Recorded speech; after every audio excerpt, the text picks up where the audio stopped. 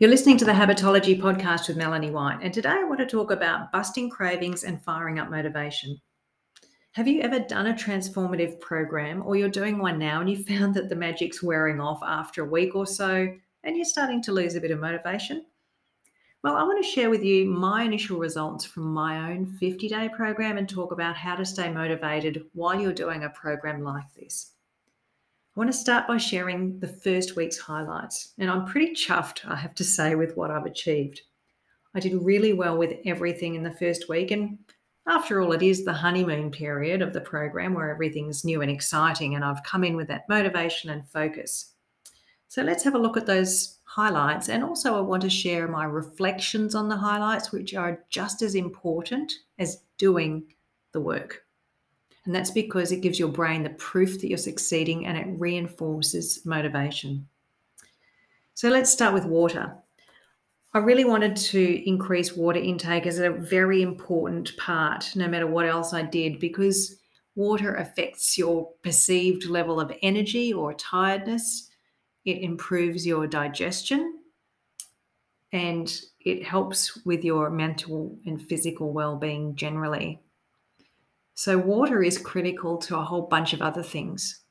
You may or may not know that sometimes when you're feeling hungry, you're actually thirsty. And so if you're not drinking enough water, you can tend to overeat.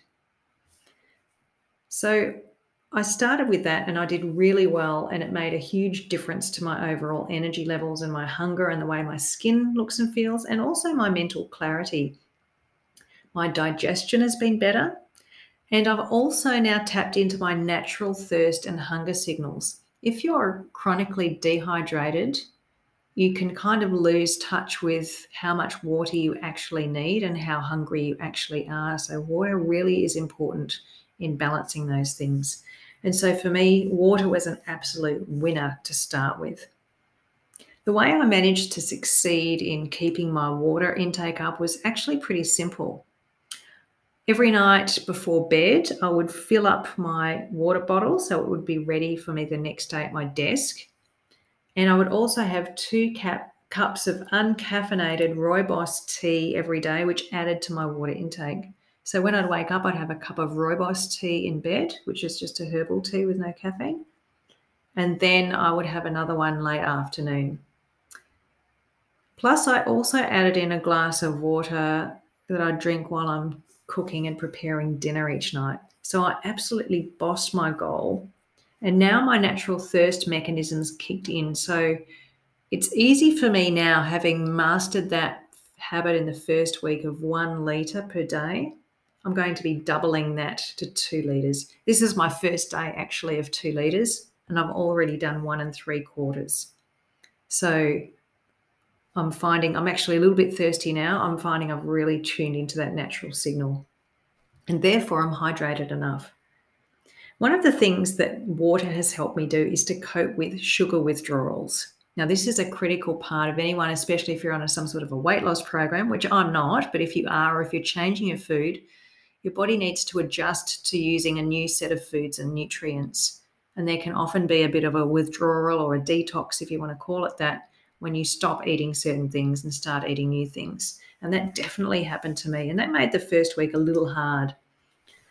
So I decided not to have added sugar or white flour at all. And I have to be really honest and say the first 5 days without sugar was super difficult. That's because after my birthday at the end of August, I was given a lot of cakes and a big slab of fudge and a whole pile of chocolate for my birthday. And so I'd gotten into a habit of eating chocolate or cake in the afternoon when I had a bit of an energy lull, and I felt like I needed to have that chocolate to feel good. That's what I was telling myself, I realised. And by God, I had some sugar cravings last week, I have to say. I was craving sugar after lunch, and I was craving sugar or chocolate mid-afternoon and again after dinner. So the whole afternoon, I was constantly thinking about cake or chocolate. And to cope with this, I used some really effective strategies to get past the cravings, and I was completely over them by day 5 of my program. So one of those strategies was keeping my water intake up. That meant that as soon as I thought I wanted sugar, I'd have some water instead. I was also making sure to include enough protein and enough fiber at each meal so that I'd feel satisfied, and getting my meal timing right so that I didn't need snacks. We need to have nothing to eat for 4 hours to properly digest and absorb nutrients from a meal. And if you're constantly snacking, especially on sugary or carb-rich foods between meals, or if you're having something every hour or two, it drives false hunger and false cravings. So it's really important to stop those in their tracks. So the water and the regular meals without snacking are really important. Also, just to stay on the snacking, if you're leaving more than 4 or 5 hours between meals, then you might need a snack. But that's a whole other conversation. I don't want to get into the detail, but just suffice to say that by day 7 now, I have been free of sugar and carb cravings for the last 3 days. And this is pretty impressive for me because I've long been a fan of having what I call lunch dessert, which means I have lunch and then I have a sweet thing afterwards, plus at least a little bit of chocolate after dinner. That was a bit of a winter habit, and I've now broken that, and I'm feeling amazing. No more sugar cravings. You can't believe how liberating that is. The next thing I want to talk about that I've changed or focused on is my macronutrient ratios. So that's carb, protein, fat, fiber. So after I busted my sugar cravings, after day 5, I switched my focus from that to getting my carb, protein, fat, and fiber mix right, because that's actually the secret for managing long-term hunger, satiety, energy, and cravings, and of course, body composition and weight if you're concerned about those things. The reason I didn't think about my macros in the beginning was because I really wanted to nail the carb cravings first and get rid of any of my body's false signals. It's pretty hard to get your macro ratings right using the metabolic typing fine-tuning system that I use while you still have those false signals coming in. So you need to break the back of the cravings first. And actually in my other program, my Downsize Me program, it's for people with insulin resistance. And it spends a couple of weeks really nailing the sugar cravings first before moving into the eating for your body type way of operating. So once you've sorted out blood sugar imbalances, which are indicated by those false sugar or carb cravings, then you can access your natural energy needs and get a sense of how best to fuel your body for clear thinking and good performance with eating and exercise. And when I say performance, I mean eating so that you can exercise in a way that you feel energized and not drained. So for those past few days, I've been following the metabolic typing fine-tuning process that I mentioned. I've trained in this, so I'm very familiar with it, and it's worked for many of my clients, and it's really great to experience myself because now I'm getting a really good balance of protein, carbs, and fat at each meal. And I've got good physical and mental energy. I'm free of cravings. I'm full of energy and completely satisfied after a meal for 4 hours. I'm still fine-tuning a couple of my meals because I have been hungry a little earlier. But let me just say I'm way the way there and the cravings are gone, and I'm just working on that piece now. So I'm feeling really good about that. The next thing that I've been working on is exercise.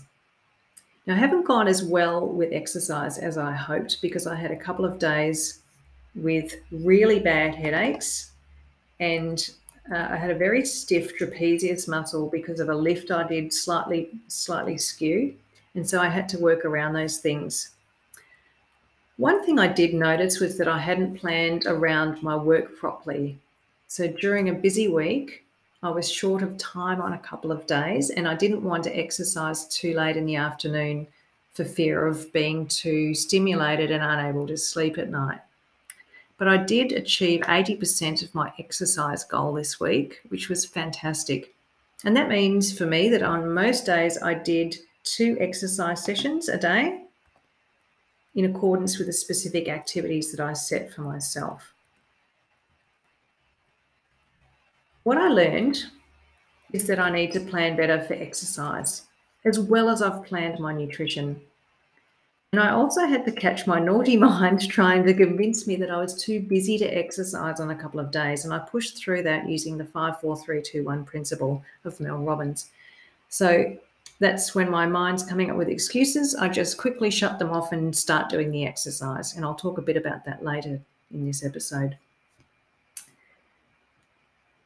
Now let's talk about mindset. This is another area I've been focused on. And one thing I must save up for is a talk about mindset, is all the things that I've mentioned, but that's a whole other thing. I can talk about mindset as its own thing. But the water, the healthy eating, and the exercise, doing those things has made a huge difference to my mindset. So even if I hadn't been doing all of the other mindset work, those other health habits have improved my mental clarity and my mood significantly. Even though I had to struggle with the cravings and headaches for a few days as a detox from sugar and white carbs, I have had in the last few days such clear thinking, such better decision making, and I just can't believe how much better it's been. One other thing that's really changed too is my mental chatter, which has quietened down heaps.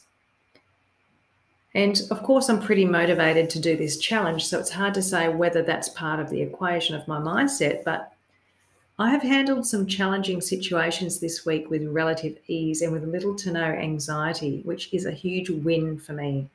Otherwise, I might have been quite anxious about some of the things I've had to deal with. But this is a part of doing this program for me too, is to really cut back on anxiety and feel calm and more resilient.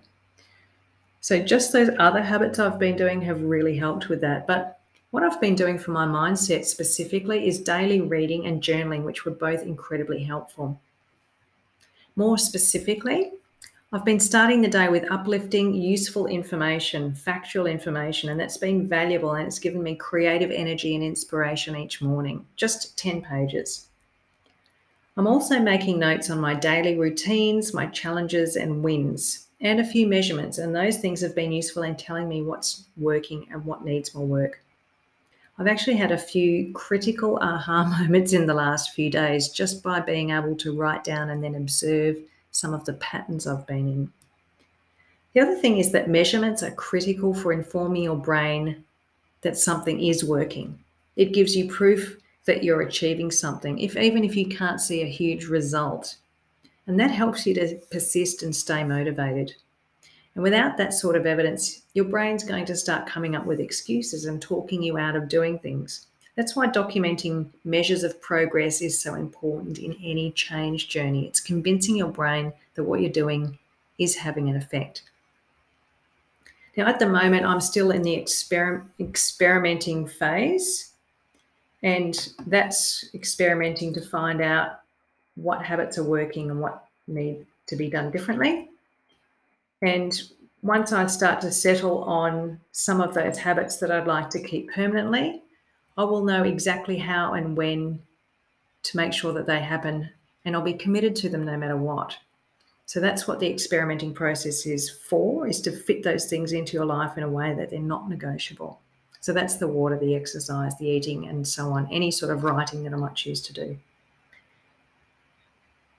One thing that this 50-day program has allowed me to do is to sustain focus for long enough to work these things out and to achieve automaticity in my new habits. Now, that's really important. It's one thing to do a program, but you want to walk away with it with automaticity. And that means you've performed a habit for long enough that you don't have to think about it anymore, and it's become a natural part of your life.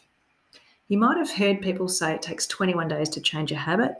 Well, you might start mapping the initial neural pathways, but automaticity takes around 12 weeks, if not longer. And that's for each habit you're seeking to change. So it's important that you stick with something for long enough that you can get it done and get that automatic patterning happening. So how do you stay motivated? Let's talk about this. And I want to start with what I've seen in many of my clients in the past. The first week of any type of transformation program is exciting and interesting. You're buoyed, you're doing new things, you're getting some quick wins, and then you're starting to get into a rhythm and you're seeing some quick results. So that feels great.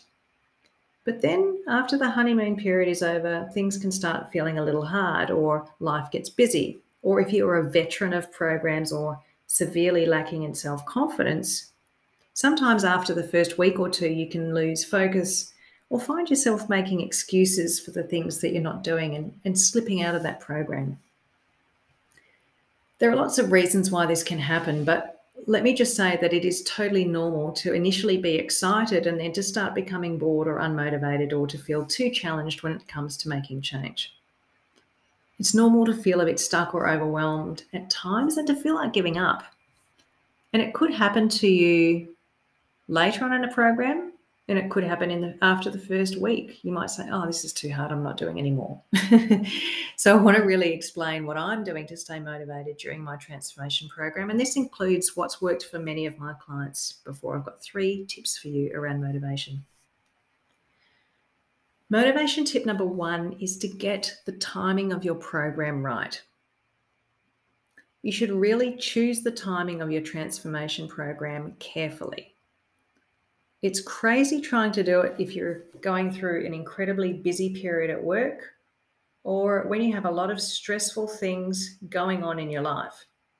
It just doesn't make sense because those things mean that you're at the tipping point of stress already, and something that would normally be challenging, like starting an exercise program, can feel just that bit too challenging such that you might give up more easily because you've got so much stress in your life already.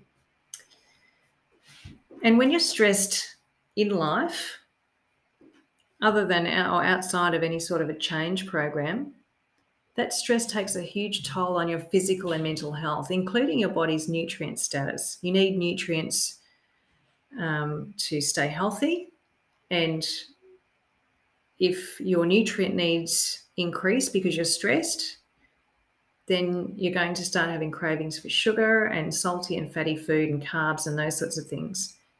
So it's going to make it hard to improve your eating or sleep well or exercise effectively if you're stressed, for lots of reasons, but those are some of them. And in fact, if you're trying to do something transformative in a period of life, when you're stressed like that, you're more likely to get a cold or a flu or run down or sick and then not be able to complete your program because your body goes from being anabolic into being catabolic. It tips you over a threshold. So from that perspective, the timing is really important. Choose a period of your life that's normal, routine, and average so that you can more easily adjust to the disruption and the challenge of a transformation program and face the discomfort of change without having to give up. Similarly, a bad time to do a transformation program is if you're out of a normal routine. You might think, oh, well, I'm on holidays now. This is the time to do it. But I say maybe rethink that. The reason I think that isn't a good time to do a transformation, if you're on a relaxing holiday, is that you might find it harder to persevere or to stay motivated and focused because after all, you're going to be thinking, I've had a big year, I need a holiday, I enjoy time off, I want to be relaxed. That's not the time to start doing something challenging like making change. One other thing about trying to attempt a transformation while you're on a holiday is that you're maybe establishing habits that are outside of your normal weekly structure. And so when you go back to that normal weekly structure, your new habits no longer fit into your week. It's much better for you to make changes within your normal yearly or weekly routine where you have more of a fixed schedule. And the reason for that is a lot of habit change can be initiated through what's called habit stacking or piggybacking, as I like to call it, where you piggyback new habits off the back of existing ones, which makes it easier to adopt and automate them. For example, if you are used to getting up and preparing breakfast each morning before you go to work, it might be a good time to also prepare your lunch for work. If you're not at work, you're not in that routine. So it's harder to develop a routine that you can do consistently through the year. That's just an example.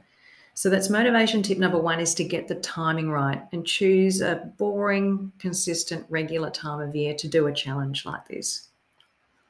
Motivation tip number 2, this is a big one for me that I've really learned this time, measure and reflect.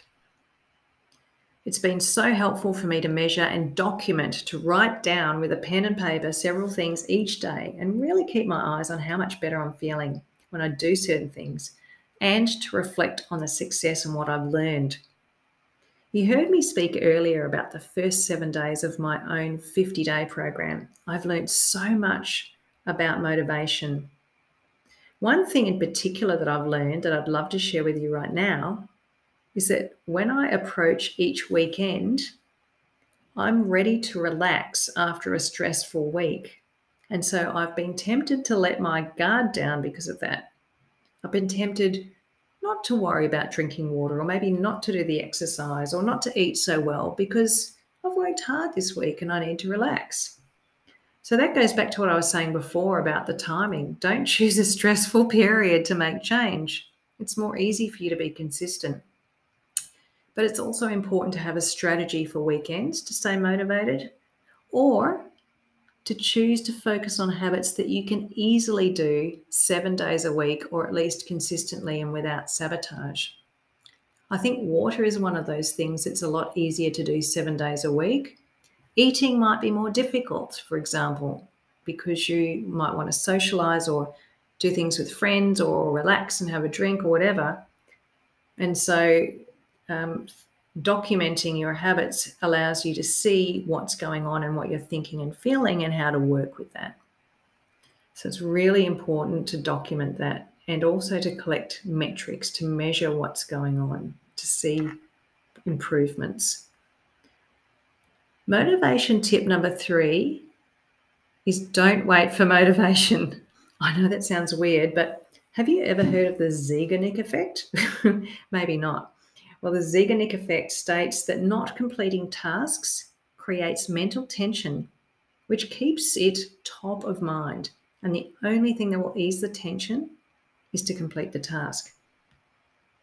So obviously you need to be realistic with the number of things that you're changing at once. Too many things might be too much to fit into your week, and you might have all of this unfinished business in your mind. But starting something like your daily exercise session is usually the hardest part.